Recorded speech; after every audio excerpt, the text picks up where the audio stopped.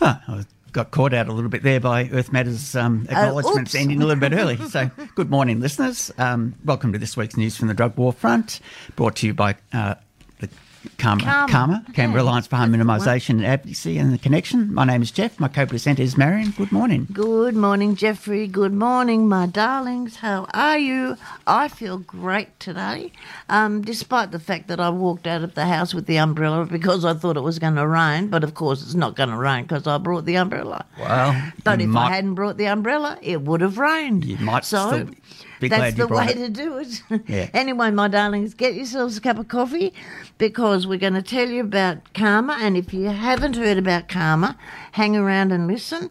If you have heard about CARMA, get your coffee now. Yeah. Okay? Otherwise, wait until we have some music.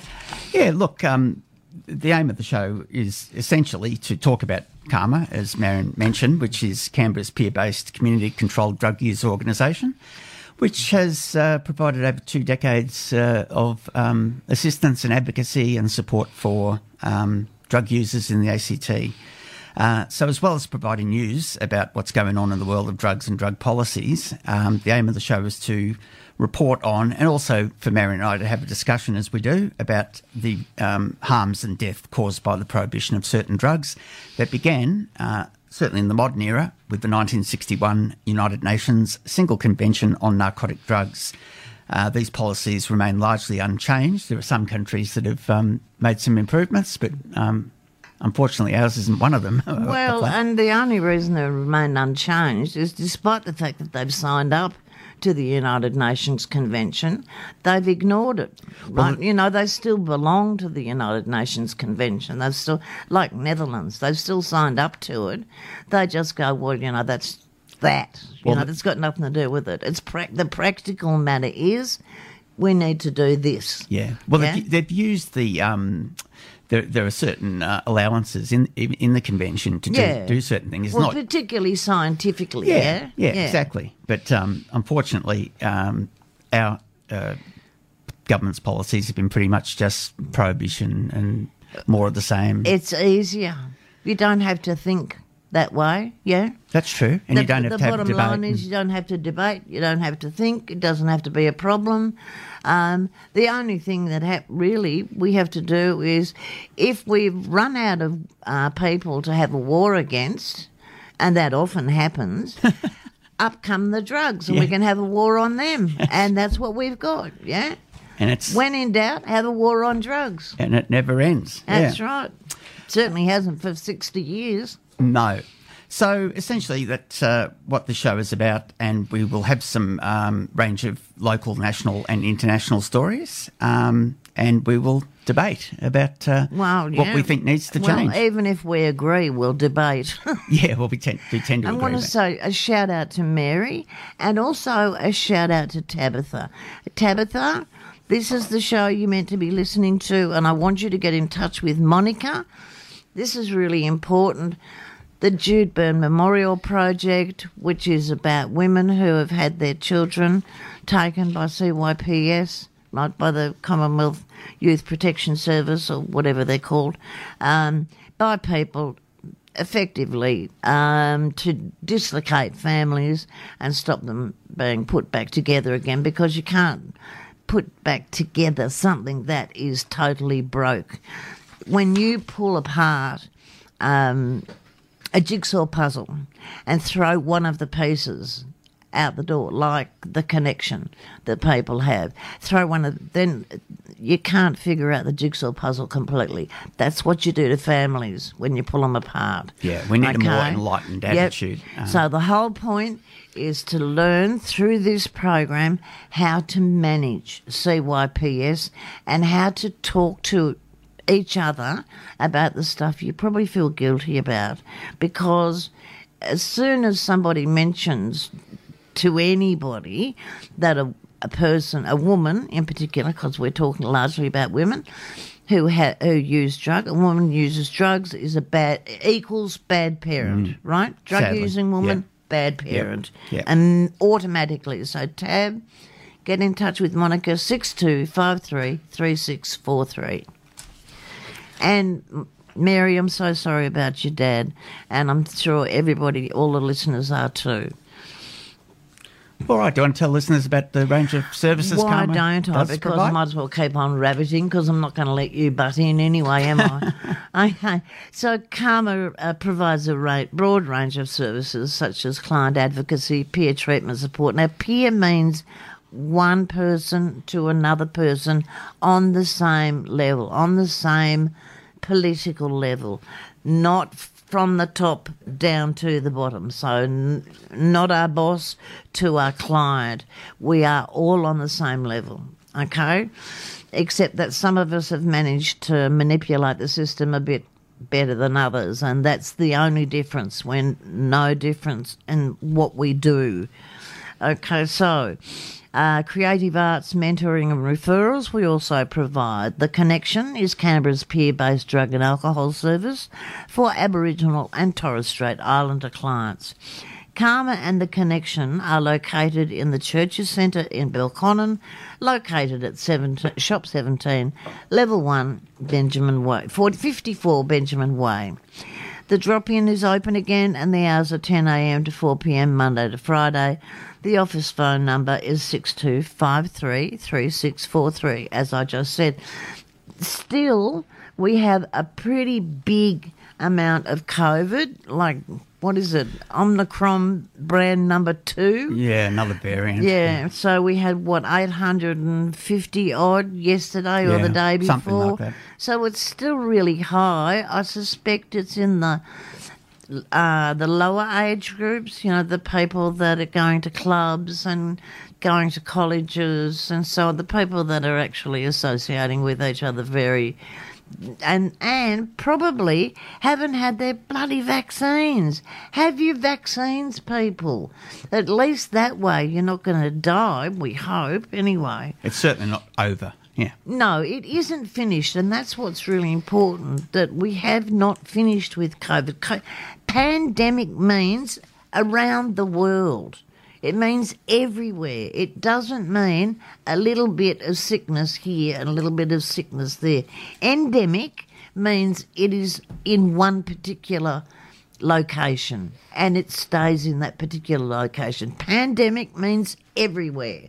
Like pansexual, which is like our way of expressing the kind of sexuality that people use particular words for, and we've found that it became exhausting to use that word. Pan meaning generally, everywhere, okay?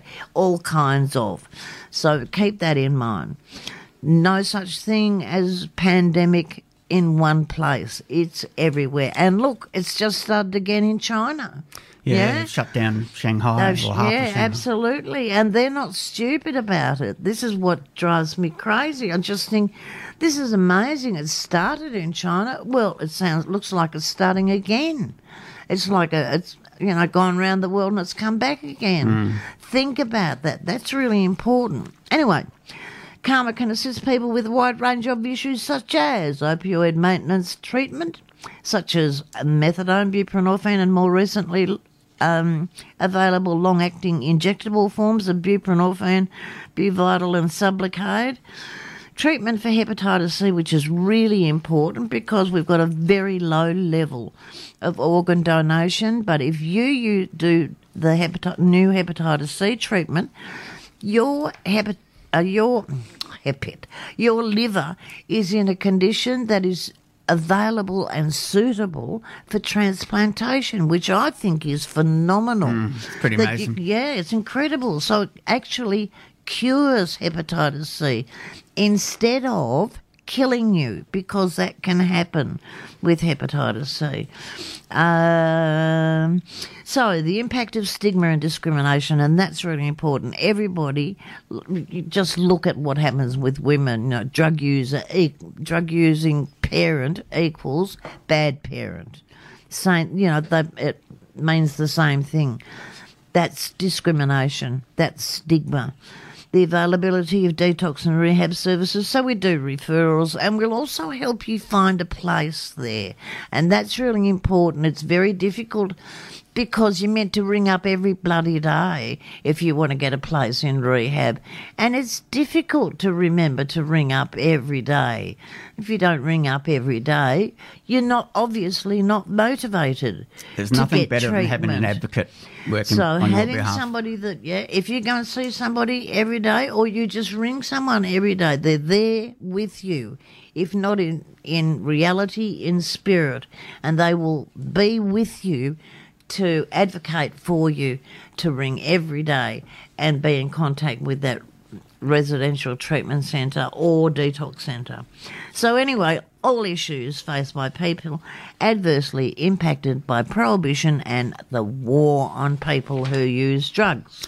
Yeah, there's no Karma clinic this Wednesday. Normally we have the doctor and the nurse in the clinic, right. but not tomorrow. But hopefully back on again next week. But we'll keep people up to date. That's sad. Okay, but not this Thursday. Not tomorrow. The Wednesday. much anticipated Jude Burns women's group is about to start. Due to having to follow COVID-safe protocols, numbers are strictly limited. Tab, I hope you're listening to this. So before we set dates for the upcoming group, we need to know the number of people attending. Tabitha, ring today or you'll miss out. As this is a closed group, due to the nature of what is discussed, we invite you to call and put your name down on the list to secure your place. And I told you that last night, Tab, so do it. 62533643 and speak to Monica or leave a message for her. She will get back to you. Indeed. Okay? All right, this news from the Drug War Front broadcast is based on stories that are relevant to illicit drug users from Australia and around the world. Many of the articles featured in the program come from other sources, including the mainstream media. The contents do not necessarily reflect the views and or policies of Karma and the Connection. Karma does not condone nor condemn drug use and does not promote illegal activity. However, we recognise that drug use happens and will continue to happen regardless of laws and UN conventions. As such, Karma focuses on harm reduction messages, drug treatment support services, advocacy and community development. We seek to reduce the harms associated with drug use and its criminalisation through the provision of programs that foster community development and the delivery of person-centred holistic healthcare. Karma advocates for equity of health service delivery for all people, and essentially is advocating for the essential rights of people who use and we all have drugs. Human rights, for crying out loud. You know, it's not like we aren't human. No. So, if we weren't humans, if we weren't humans, we wouldn't be entitled to human rights, but we are humans. Yeah. And we must look at ourselves that way. And when we talk about peers, we talk about humans who use drugs or who do much the same things that we do. Lived experience and understand. Absolutely, lived experience. Use whatever terminology you like, but remember you are a human and are entitled to rights as a human. Indeed. All right, look, I'll play this song because last week we only managed to play half of it, and I had a couple of people. And you love it. Well, a couple of people said they were disappointed that it wasn't played in full. And it's a fabulous song anyway. It's a beautiful song. Yeah. It's Warren Zevon's Carmelita. This is Warren Zevon.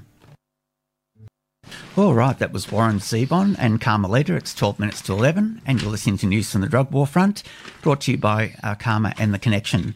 And Marion, you're going to mention Dave and Damo's next naloxone workshop. Karma's restarted the Australia's first opioid overdose recognition and response with naloxone training. The next workshop will be held in the Uniting Care Early Morning Centre in Civic at 2 p.m. on Tuesday, April the 5th. That's next Tuesday. The workshop participants are trained to recognise the risk factors and symptoms of opioid overdose and are shown how to respond to an overdose using naloxone. And I would really exhort people to do it because it is a really handy tool to have up your sleeve. I always have 2 puffers of naloxone in my bag so that I can give one to someone else or use one. and keep one with me. But it's really important to have it on you. I think everybody should have it, whether you use drugs or you don't use drugs, or whether you know someone who uses drugs, or if you don't know anyone who uses drugs. If you see someone on the ground who looks like they might be having a seizure, or looks like they might be asleep or dying, they may well be having an overdose. If you stick that a nasal spray of naloxone up their nose, it won't do anything bad to them. If they're having an overdose, it will reverse the effects of opioids. If they're not having an overdose, it'll do nothing. It won't hurt. So do that. Anyway, so enrol by ringing Dave or Damo. Jeff's here with me. Don't ring Jeff because he's here. Dave or Damo on 62533643, and you get $30 for doing it, troops. So acquiring a skill, acquiring a kit of naloxone, and knowing how to stop people from dying, like being a knight in shining armour, is something that I can tell you from personal experience is important. You and very really powerful. need to, absolutely. It's really important, and it's very good for you. It makes you feel better, and you can teach other people can do it. You can teach other people to do it, I beg your pardon. So don't think that you're the only one. And it's peer education, my darling. The very essence of peer education is people teaching other people how to do something to save your friends or your own life. You're teaching someone to save your life, and you're teaching them not by saying you're dumb and I'm smart. You're teaching them to say, I want you to be able to use this if I happen to overdose. Yeah, and the nasal spray is so easy to use. But all you do is take the back off and stick it up their nose and squirt it. Don't easy. test it. Right? I don't waste it. If you test it, you waste it. Yeah. But it works. Okay. If you miss out on a place in the first workshop, don't worry. Fear not. Karma will be holding regular naloxone training workshops at the Early Morning Centre and at various other locations for the foreseeable future.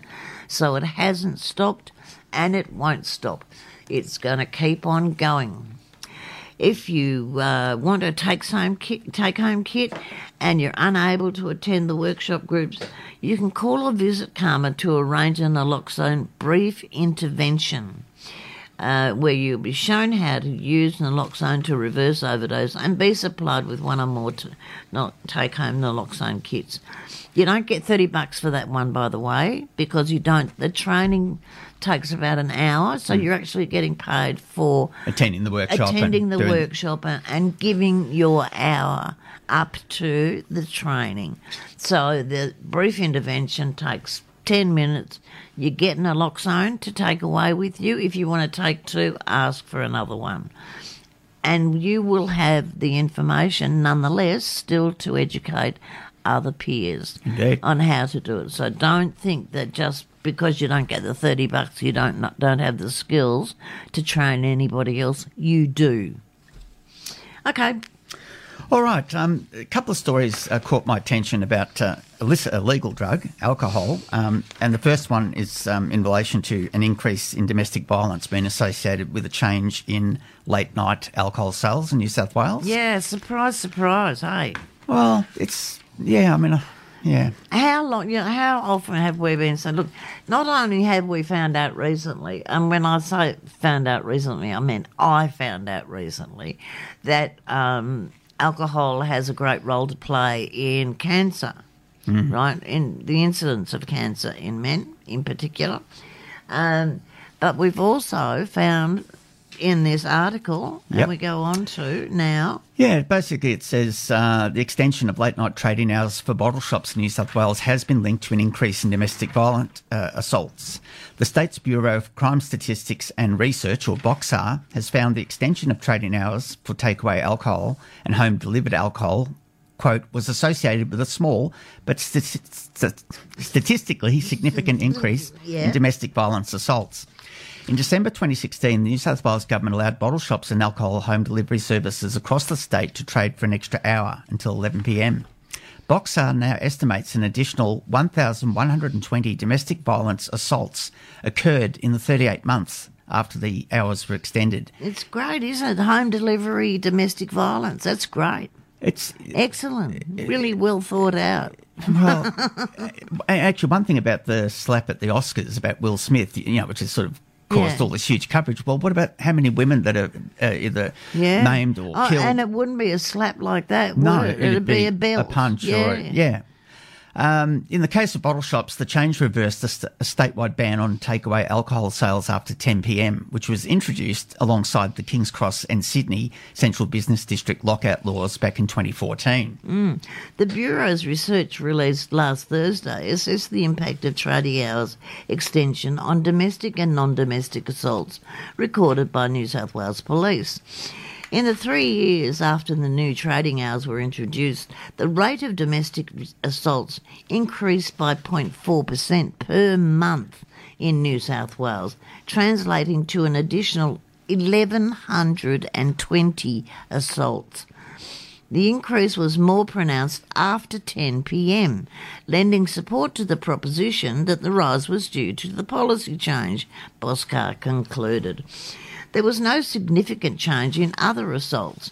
Boxar Executive Director Jackie Fitzgerald said the research added to the, quote, limited knowledge about what might work to reduce domestic violence. Quote, many studies have shown that longer trading hours for pubs and nightclubs increase alcohol consumption and related harms, she said. However, few studies have examined violence associated with increased trading hours for packaged liquor outlets. Well, it's very hard to actually get support for changes to alcohol availability or even harm reduction messaging, or just not interested. No, it's not the minute you mention harm reduction, they say, yeah, it's all right, we put it on the bottle. Yeah, drink responsibly. Drink responsibly, and don't break the bottle and stick it under somebody's tie. Good heavens. We've got it covered. Yeah, absolutely. Look, there's another alcohol one. We mightn't have time to finish it before the 11 o'clock news, but it is quite interesting. Give it a burl, yeah. So that's the just 5%? Yeah. Just 5% of Aussies consume more than 1/3 of the nation's alcohol. This is by Jack Revell, DrugsWrap, March 25th. This is really interesting. A recent report has shone a light on the serious nature of overindulgence in Aussie drinking culture by revealing that just 5% of Australians drink over 1/3 of all alcohol sold. That's phenomenal. The research published by La Trobe University's Centre for Alcohol Policy Research also found that Australia's heaviest category of drinkers, the top 5%, consume almost 8 drinks a day each. Good heavens. It's troubling news that Luke Hutchins of the Foundation for Alcohol Research and Education, who commissioned the study, said should prompt controls on alcohol consumption and advertising for at-risk drinkers. There we go, over there. Quote, alcohol has devastating impact on families and communities across the countries, contributing to a range of short-term and long-term harms, including increased anxiety, injury, chronic diseases such as cancer and family violence, Hutchins said. Like we've been talking about. Yeah. Exactly. He argues that alcohol companies are aware of these issues and are exploiting people by profiting from those who drink at unsafe levels. And in fact, the Australian Hotels Association have said it's all right, we've got that covered. We were talking about this before. They've said we've got it on the bottle, drink responsibly. Yeah, we have harm reduction messages. Yeah, that's harm reduction. Yeah. Excellent. Well done, those people. These profits come at the... He argues, alcohol companies are really exploiting people. These profits come at the expense of the health and well-being of families and communities across Australia, he said. Quote, it has never been easier for alcohol companies to target people who drink heavily and who might be experiencing alcohol dependence. By design, alcohol companies are using digital marketing to easily identify and target people based on purchasing history to push their products around the clock. Yeah, look, I just think it's particularly interesting that that amount of alcohol is consumed by that smaller percentage. It's phenomenal. It's just huge. 5% of Australians are drinking over a third of the total. Over a third of the time. And 1,120. Oh, just crazy. Yeah. And yet it's a legal drug and it causes the majority of harm in driving, in domestic violence. I know that when Professor Tony Vincent, was doing his research, he found all that out. Yep. Yeah, no. Anyway, just because it's a legal drug doesn't mean it doesn't cause problems. Absolutely. We shall return after the 11 o'clock news, which is now. All right, welcome back to this week's News from the Drug War Front, brought to you by the Canberra Alliance for Harm Minimisation and Advocacy, CARMA, and The Connection, which is CARMA's peer-based service for Aboriginal and Torres Strait Islander clients. I'd like at this point just to give a shout-out to 2XX, People-Powered Radio. This show has gone to air on 2XX for 15 or so years, and they've been a great supporter of ours and many other shows that present an alternative perspective to that you receive on mainstream media. Okay, this next piece is also from Jack Revell's Drugs Wrap website, March the 25th, new international mail testing to stop mail-order drugs and weapons. The Home Affairs Minister, Karen Andrews, has announced that the federal government is employing a new National Forensic Rapid Laboratory to detect incoming international mail containing drugs. The custom-built lab based in Sydney will use new world-leading capabilities to scan mail in real time. The rapid lab test will screen 300 suspected packages each week, giving Australian Federal Police, quote, unparalleled opportunities to intercept illicit drugs or illicit goods. We're cracking down on the smugglers who are targeting Australia by hiding their imports alongside large volumes of legitimate mail, Karen Andrews said. Under our leadership, total funding to the Australian Federal Police has increased to $1.7 billion, whilst in the last federal budget, the Australian Criminal Intelligence Commission received an almost $52 million boost to combat serious organised criminals. And she ends with a quote, this significant investment has ensured the development of this impressive new capability. Using this real-time rapid testing capability will keep legitimate mail flowing and keep Australians safe from illicit drugs, chemicals, firearms and weapons. So another increase in funding to interdiction and prohibition efforts rather than harm reduction, which is interesting. But as we've said many times, the percentage of funding that goes to harm reduction is of the order of about 2%. Okay, might go to a song. This is Nirvana and their classic Smells Like Teen Spirit, Nirvana. All right, that was Nirvana and Smells Like Teen Spirit from the Nevermind album. Okay, you're listening to News from the Drug War Front with Jeff and Marion in the 2XX studio. I thought we'd do this story from the United States. We've done quite a few stories about the pharmaceutical companies that have been taken to court for excessively selling OxyContin and other prescription... promoting OxyContin with the doctors so that it makes it valuable, more profitable for them to prescribe OxyContin, and that kind of marketing ought to be illegal. If it's certainly unethical, if it's not illegal. And huge amounts of money was made. So now that massive amounts of money, and now they've been taken to court, and they have to repay those people who have developed drug use disorder from the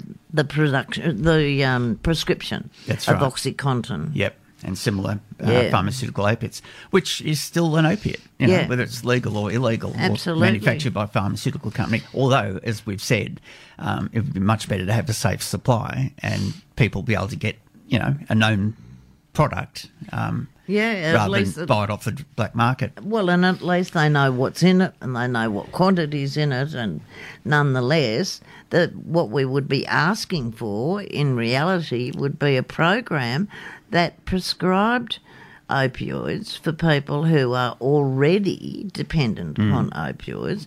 That's what we would prefer, rather than charging doctors for prescribing it. The best idea is really to let them prescribe it, and then you have at least contact with those people who are already dependent upon the kinds of drugs that everybody doesn't want them to be dependent on. And the sad thing now, Marion, is it's sort of gone too much the other way, with doctors being... Yeah, they're being deregistered for doing stuff like that, and that's just crazy.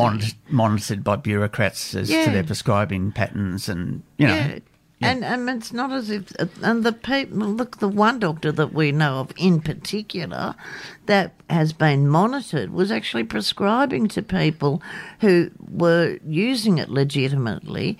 Her prescribing patterns were legitimate, were reasonable, and she was just providing it to those people and reducing them on their doses, but using it for pain relief that they had been suffering for years, and she was prescribing it in a most ethical fashion. And now she's under scrutiny by the alcohol and drug, people. It's very difficult for people to find doctors that are prepared to see them through. Absolutely, and that's because they have to jump through hoops, like we would have to if we were provided.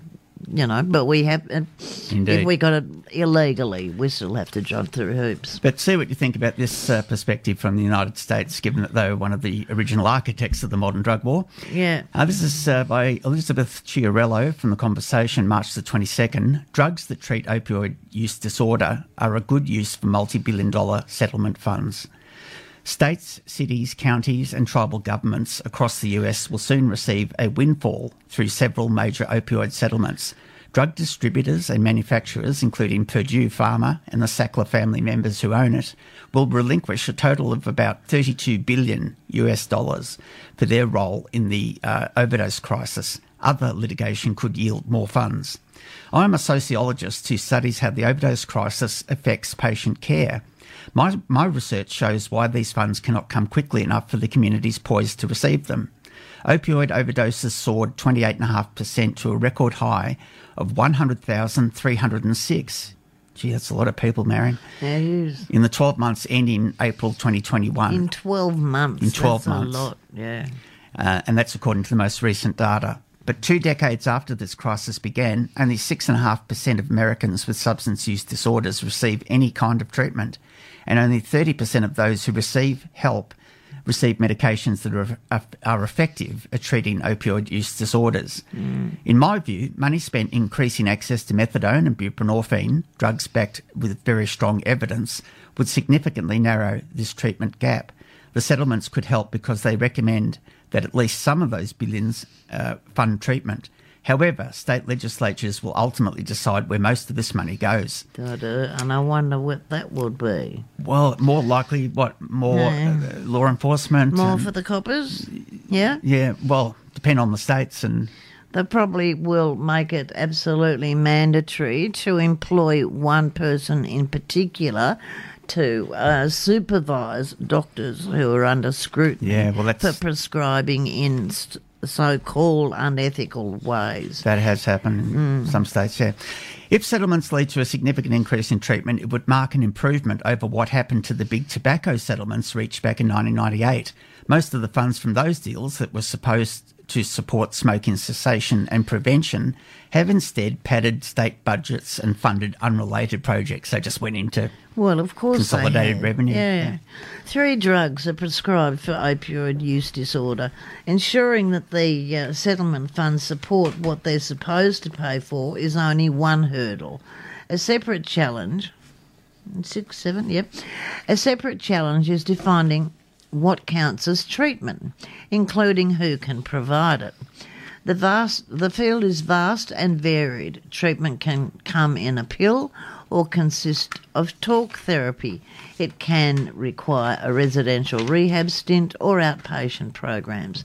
Anyone from physicians to peers can provide this care, and it's hard to determine what will work for a specific person. While no approach works for everyone, clear evidence suggests that more people should have access to medications for opioid use disorder. It might seem strange that the best treatment for people hooked on drugs is another drug. However, providing methadone and buprenorphine isn't just substituting one drug for another. These medications interrupt chaotic drug use and remove the highs and lows of addiction.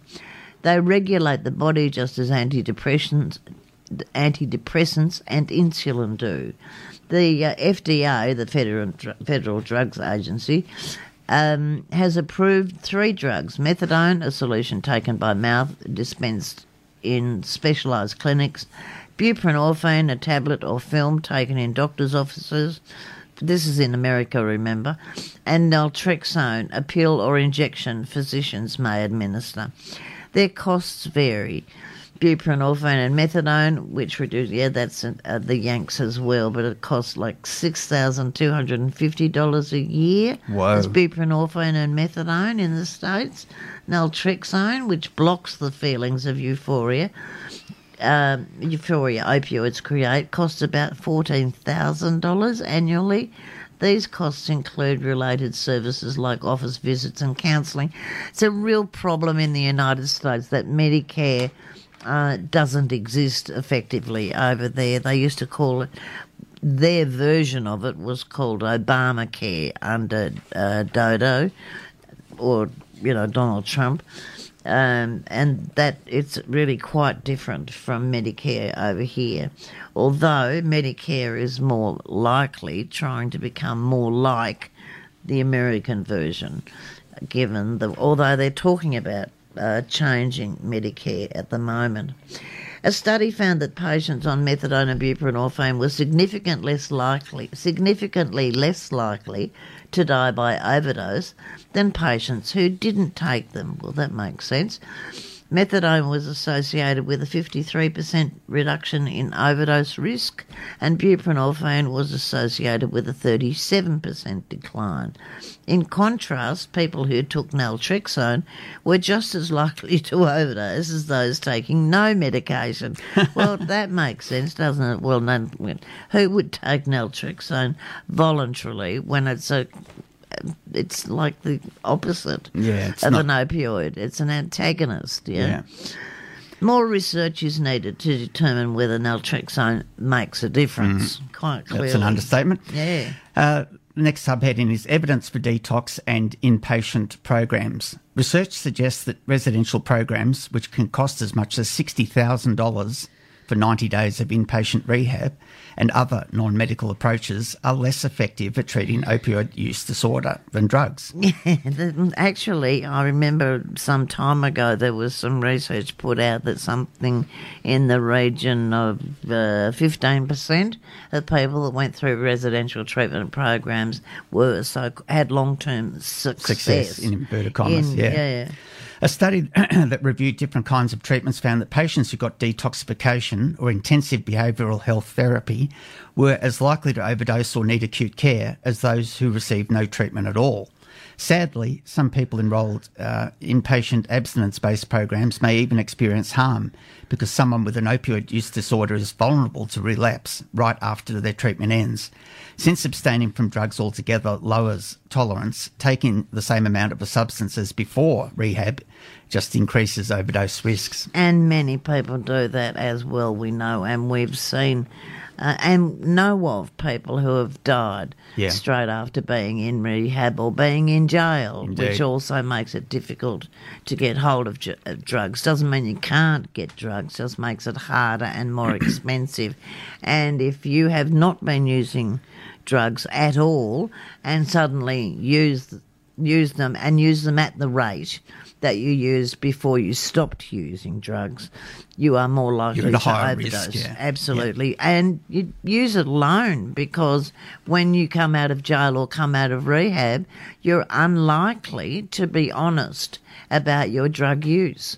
So you might have alcohol, which is often a precursor to having opioids, because it reduces your not only your tolerance but your your resistance to wanting to use drugs. Yeah, you'll be more likely to say, well, I might as well have a go. crack, Yeah, I'll try once because, once won't hurt me, but it does, because you use it at the same dose, and you never know when you buy street drugs.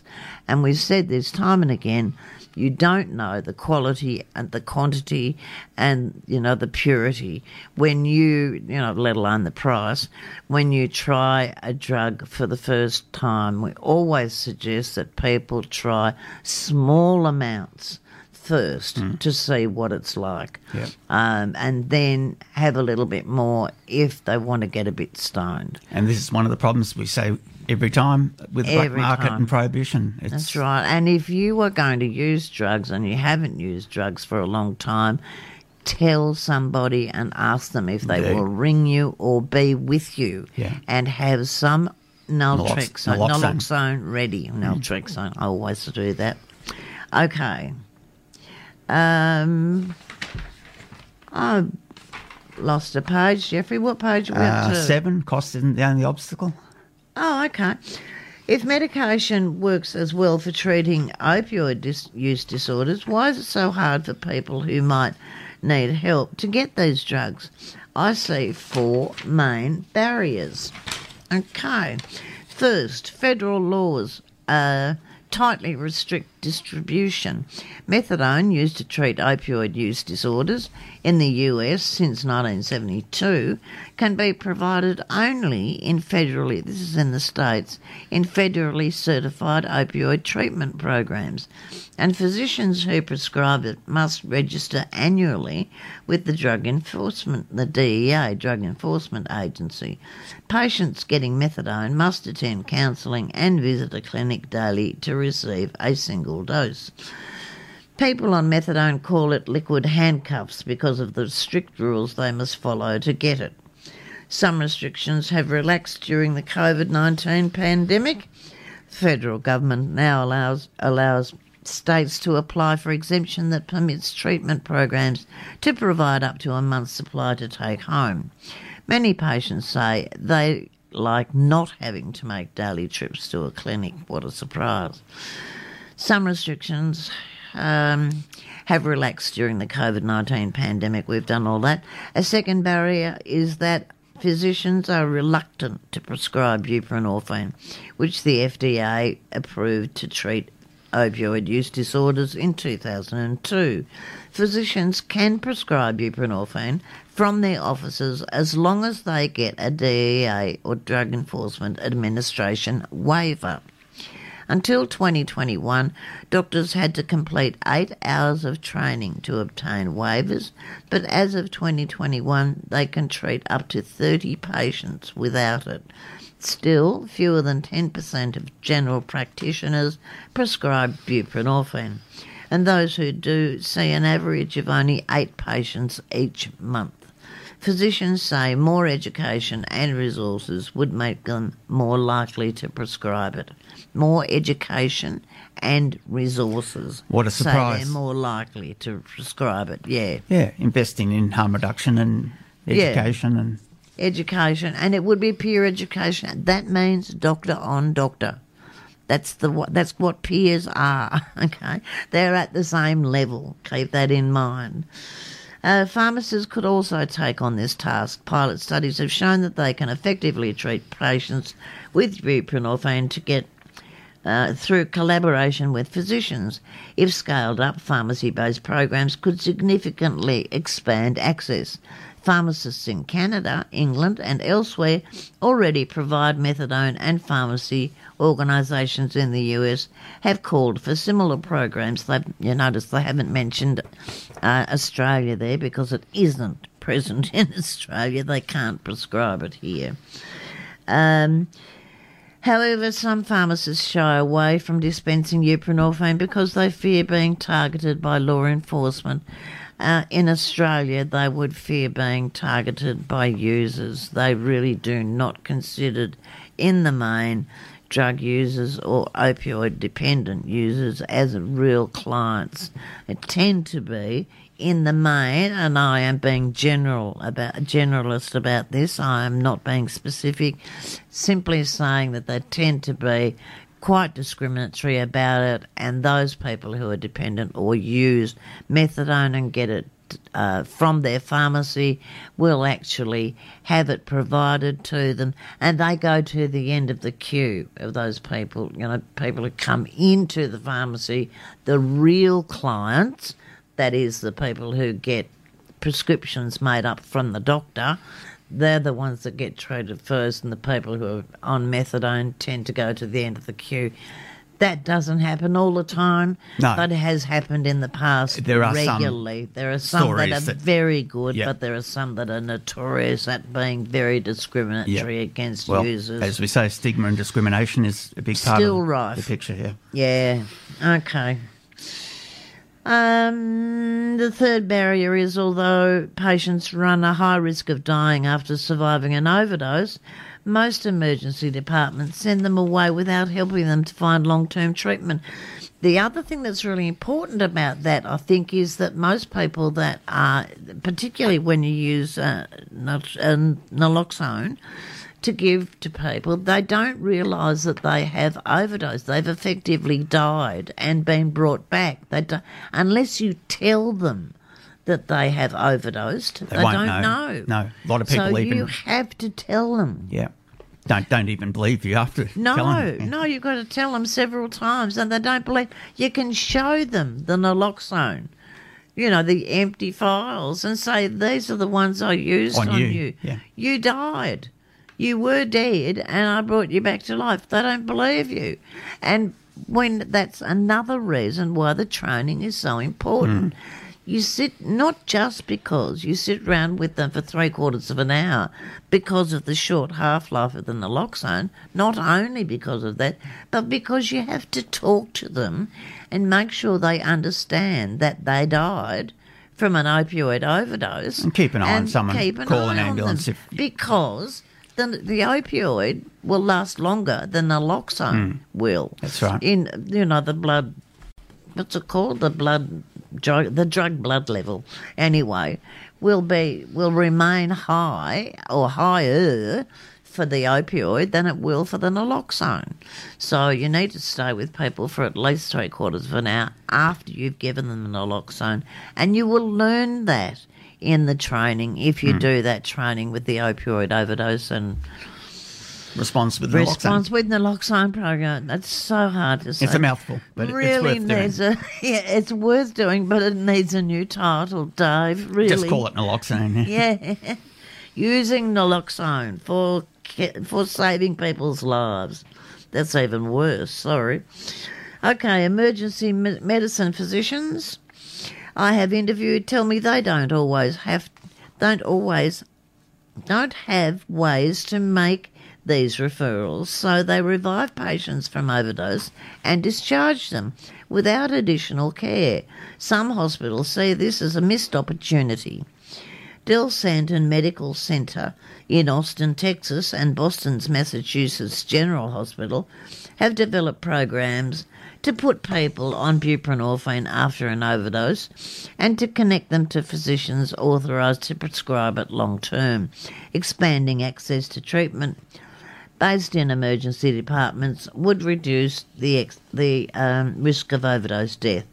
Finally, studies show that harm reduction organisations such as syringe exchange programs and overdose prevention centres, along with efforts to distribute and administer the drug naloxone to quickly reverse an opioid overdose, can expedite the start of treatment for opioid use disorders.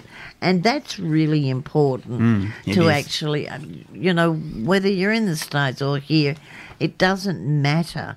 It's about making contact with the user and making contact with the mainstream medical profession.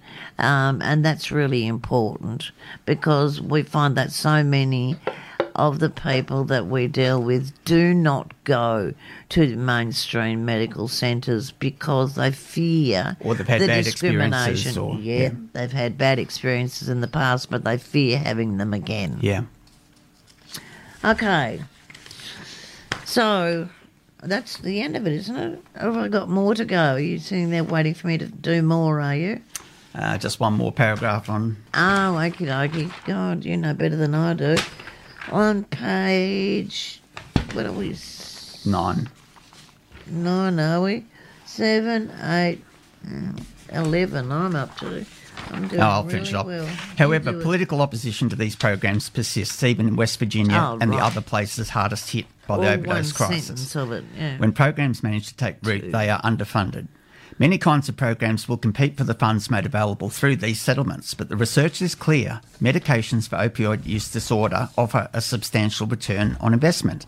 To be sure, these are chronic, relapsing conditions. People struggling with them need an array of services to get their lives on track. To be sure.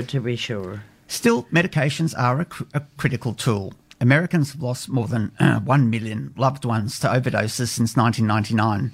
I believe that states would save lives if they used money from legal settlements to make medications that treat opioid use disorders much more widely available. And Elizabeth Chiarello is an associate professor of sociology at St. Louis University. Yeah. Oh, look, 100,000 people dying in 12 months is just staggering. Unbelievable, isn't it? It's appalling. What is it? Gee, 12, it's, 10,000 a month pretty much. 9,000 a month. Should be an outcry. It's ridiculous. Should be an absolute, clamouring for attention. Yeah. But there isn't. No. Well, they're busy with the Ukraine at the moment, aren't they? Yeah, it's distracted from all the real problems. Yeah. All right, might play a quick song. This is the Libertines and Road to Ruin. The Libertines. All right, that was the Libertines and Road to Ruin. Okay, it's about 21 minutes to midday. You're listening to News from the Drug War Front with Jeff and Marion. We certainly are, and we're on 2XX 98.3. Public radio, I might add, and if you feel that you would like to become a member of 2XX or participate in some of their activities or become a volunteer with 2XX, please get in touch with them.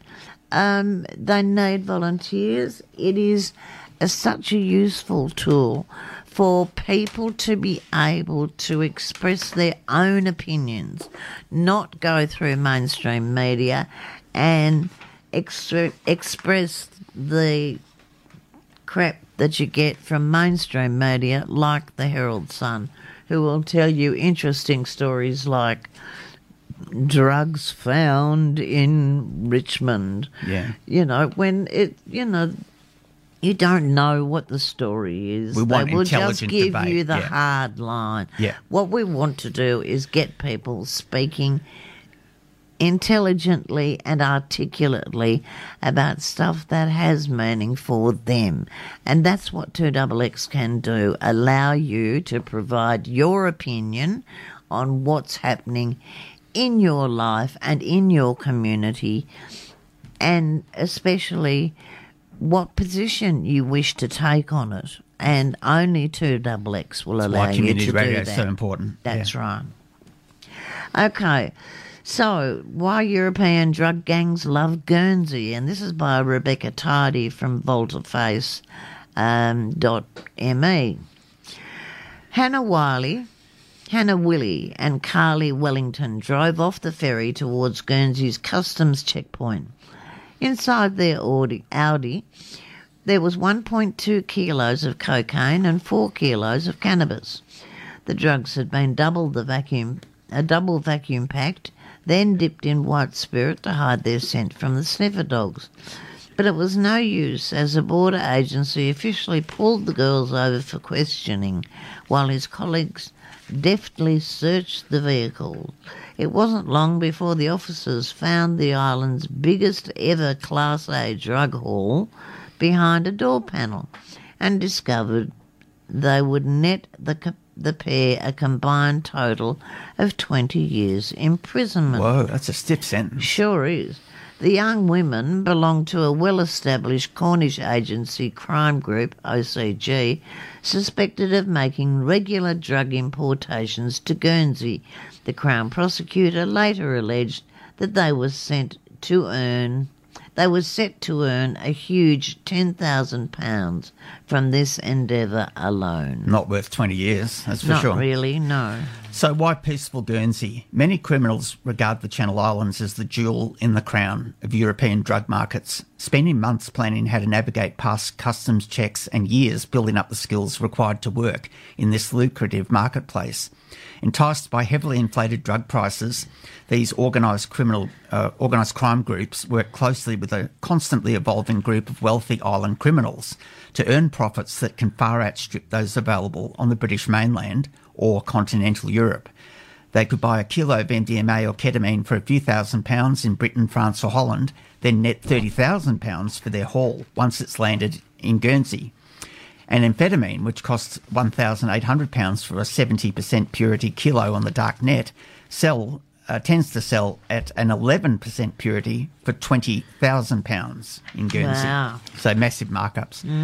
The street price of ecstasy pills regularly reaches £35 in the Channel Islands compared to the usual £5 on the mainland, and cocaine often sells for £60 a gram, while cannabis fetched up to £100 a gram during last spring's lockdown. Yeah.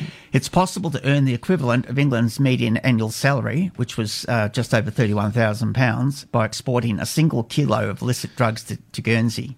So it's easy to see why people are tempted to operate in this highly profitable setting. Unsurprisingly, the bailiwick has seen its fair share of drug busts over the years as opportunists capitalise on the buoyant local market for illicit drug substances. From MDMA hidden in whiskey bottles to thousands of pills concealed inside computer monitors, there have been many failed attempts to satisfy the demand for recreational drugs. It's no different on the neighbouring island of Jersey, where Scouse drugs boss Curtis Warren was arrested in 2009.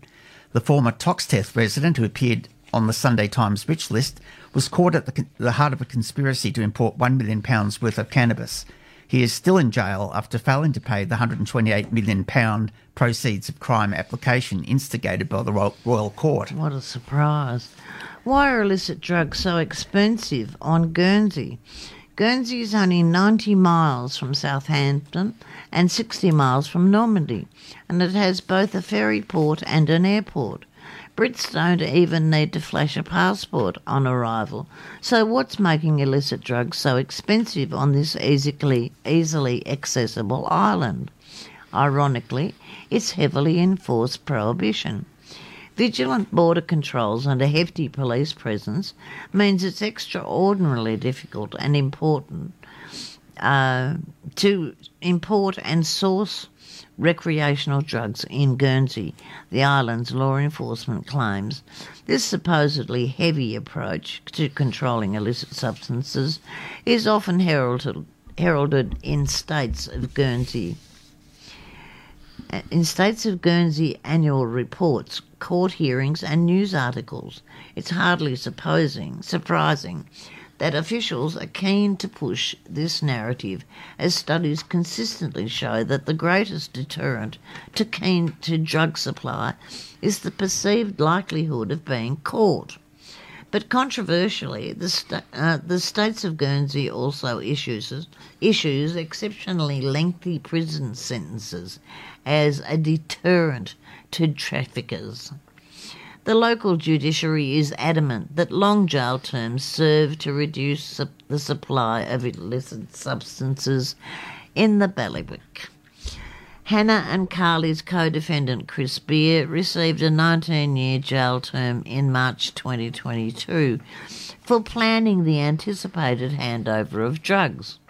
This is stark contrast to England, where a trucker received a 19-year prison sentence in 2021 for importing half a tonne of cocaine.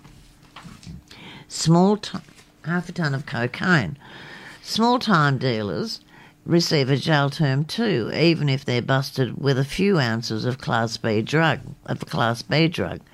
Summer Bienvenue, a 38 weeks pregnant mum with a toddler, was sentenced to 2 years and 4 months sentence in prison during August 2021.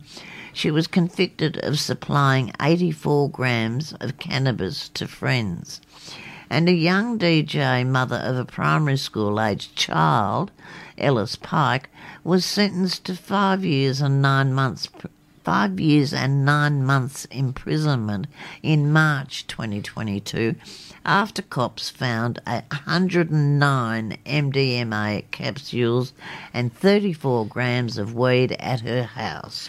Yeah, so people who use drugs risk long jail terms. Being caught in possession of even a tiny quantity of Class A drugs is almost certain to lead to jail time, according to a report by Professor Harry Sumnall of Liverpool's John Moores University.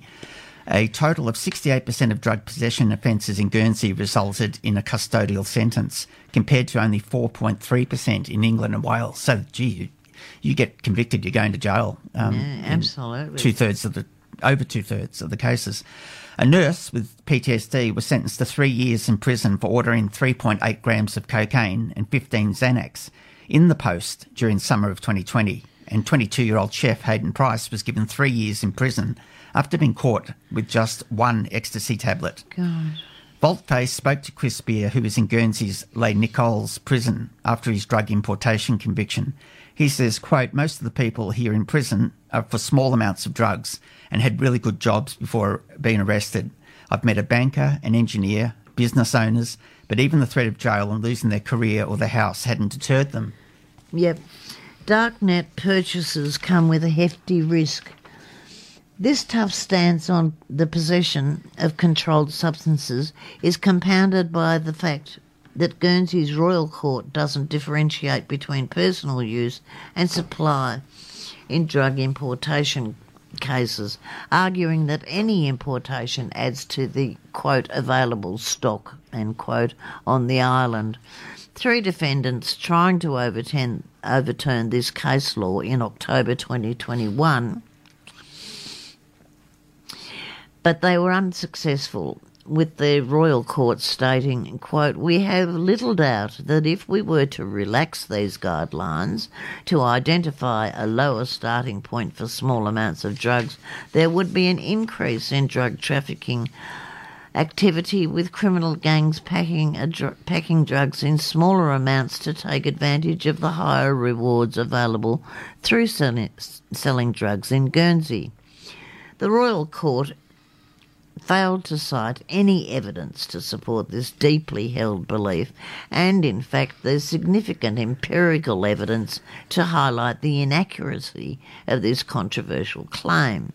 Professor Alex Stevens of the University of Kent says, quote, it sounds as though this legislation is targeted towards a supply model that relies on street corner dealing to get drugs to consumers.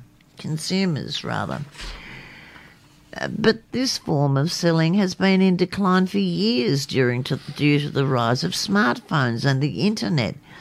Critics fear that by failing to amend the legislation that requires the court to ignore whether a defendant's importing for personal use or profit, policymakers are bringing more people into contact with the justice system due to the evolution of the 21st century drug market towards digital orders. It sounds like they're stuck in the old days. Yeah, and the record's going round and round and stuck on the same... Jail them, put them in jail.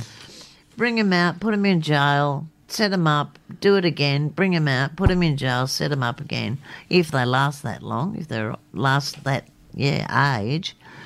Quote, in drug law enforcement, we often see ineffective and harsh sentencing, while the certainty and swiftness of punishment remains very low.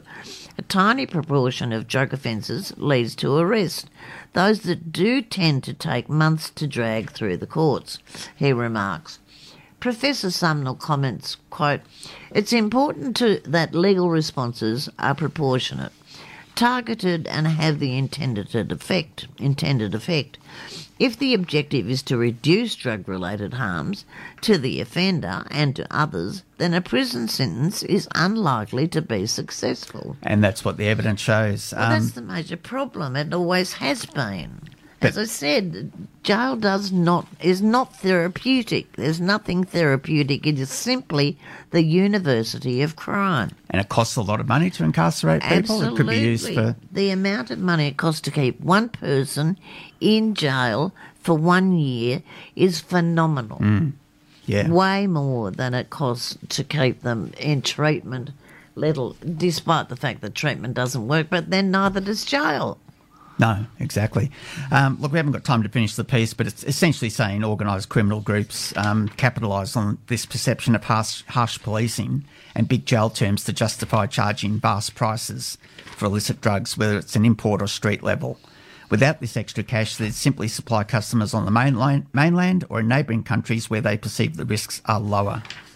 They say. Perhaps you could just whip through the last paragraph. It keeps going on. Look, it goes on and on and on. The heavy punitive sanctions haven't led to a reduction in drug-based harms. On the tiny neighbouring island of Sark, with its population of 600, the outgoing top cop, Mike Forson, said there's no way of stopping drugs being smuggled. It's outgoing again. Yeah. It's always no way of leaving. stopping drugs being smuggled onto land and reaching the community, proving that even the smallest of places isn't impenetrable to traffickers. All of which begs the question whether Guernsey and the rest of the world should acknowledge the futility of trying to completely eliminate illicit substance use, and instead find a more realistic way to manage drug-related harms. And that could be applied to so many places. Across the board and across the years, really, Jeffrey. That's the major problem. It's not across the years at all. In every year we come up the same data, and that same data leads us, unfortunately, to the same stupid bloody conclusions. Yeah, you know, even in Guernsey. This doesn't work, therefore let's do it a bit more. Yeah. Only harder. Yeah. I find this it's really depressing, isn't unbelievable. And, you know, we're allowed, this is the crazy thing about it, we're allowed to have 2 of those, you know, stupid marijuana plants, right? To grow, yeah. To grow. Yeah. And you can get God knows how much of it, but as long as it's on the plant, it doesn't matter.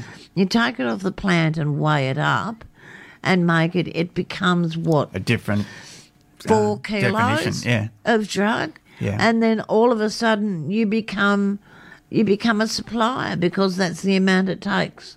Or under that, actually, is the amount it takes to be constitute supply. Look, one day we're going to look back at Prohibition and wonder how it went on for so long. We'll be dead. Yeah, well, yeah, that's true. Jeffrey, one day we'll be up in heaven. We'll be laughing. Yeah, but not yet. And I've just find... But historians will reflect then. Yeah, maybe. Yeah, or historians. Yeah. Take your pick. All right. Look, I thought it was interesting that we'd never done a story from Guernsey before, and it seems like the same it's philosophy fascinating stuff. Applies. It's interesting that these are all the little islands in between England and France. Yeah, the Channel Islands. Or England and Europe, the Channel Islands, and they are really interesting. And the fact that they are more punitive, not less punitive, but that they're... You know, their stories are just as hard line, if not more so, than anywhere else in the world. They're so old-fashioned. Yeah. And yet they are closer to the source of practical information and pragmatic treatment stories, yeah? I think they needed... It just drives me crazy. Some reform. Oh, do they? What? All right, that takes us to the end of another show. I hope some of those stories were interesting. Do let us know if you have any issues or countries you'd like us to talk about or anything you've heard about. Yeah, I know Tab asked me if we took requests for music, and I said, well, if you've got a copy of the song, give it to me and I'll play absolutely. it. We'll play it. But, she was a bit loath to give me the CD, I suspect. Right. Nonetheless...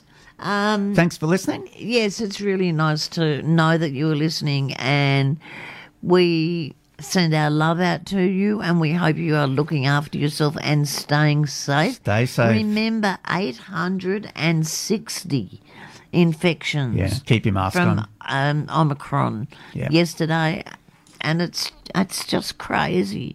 Yep. So when you're on public transport in particular...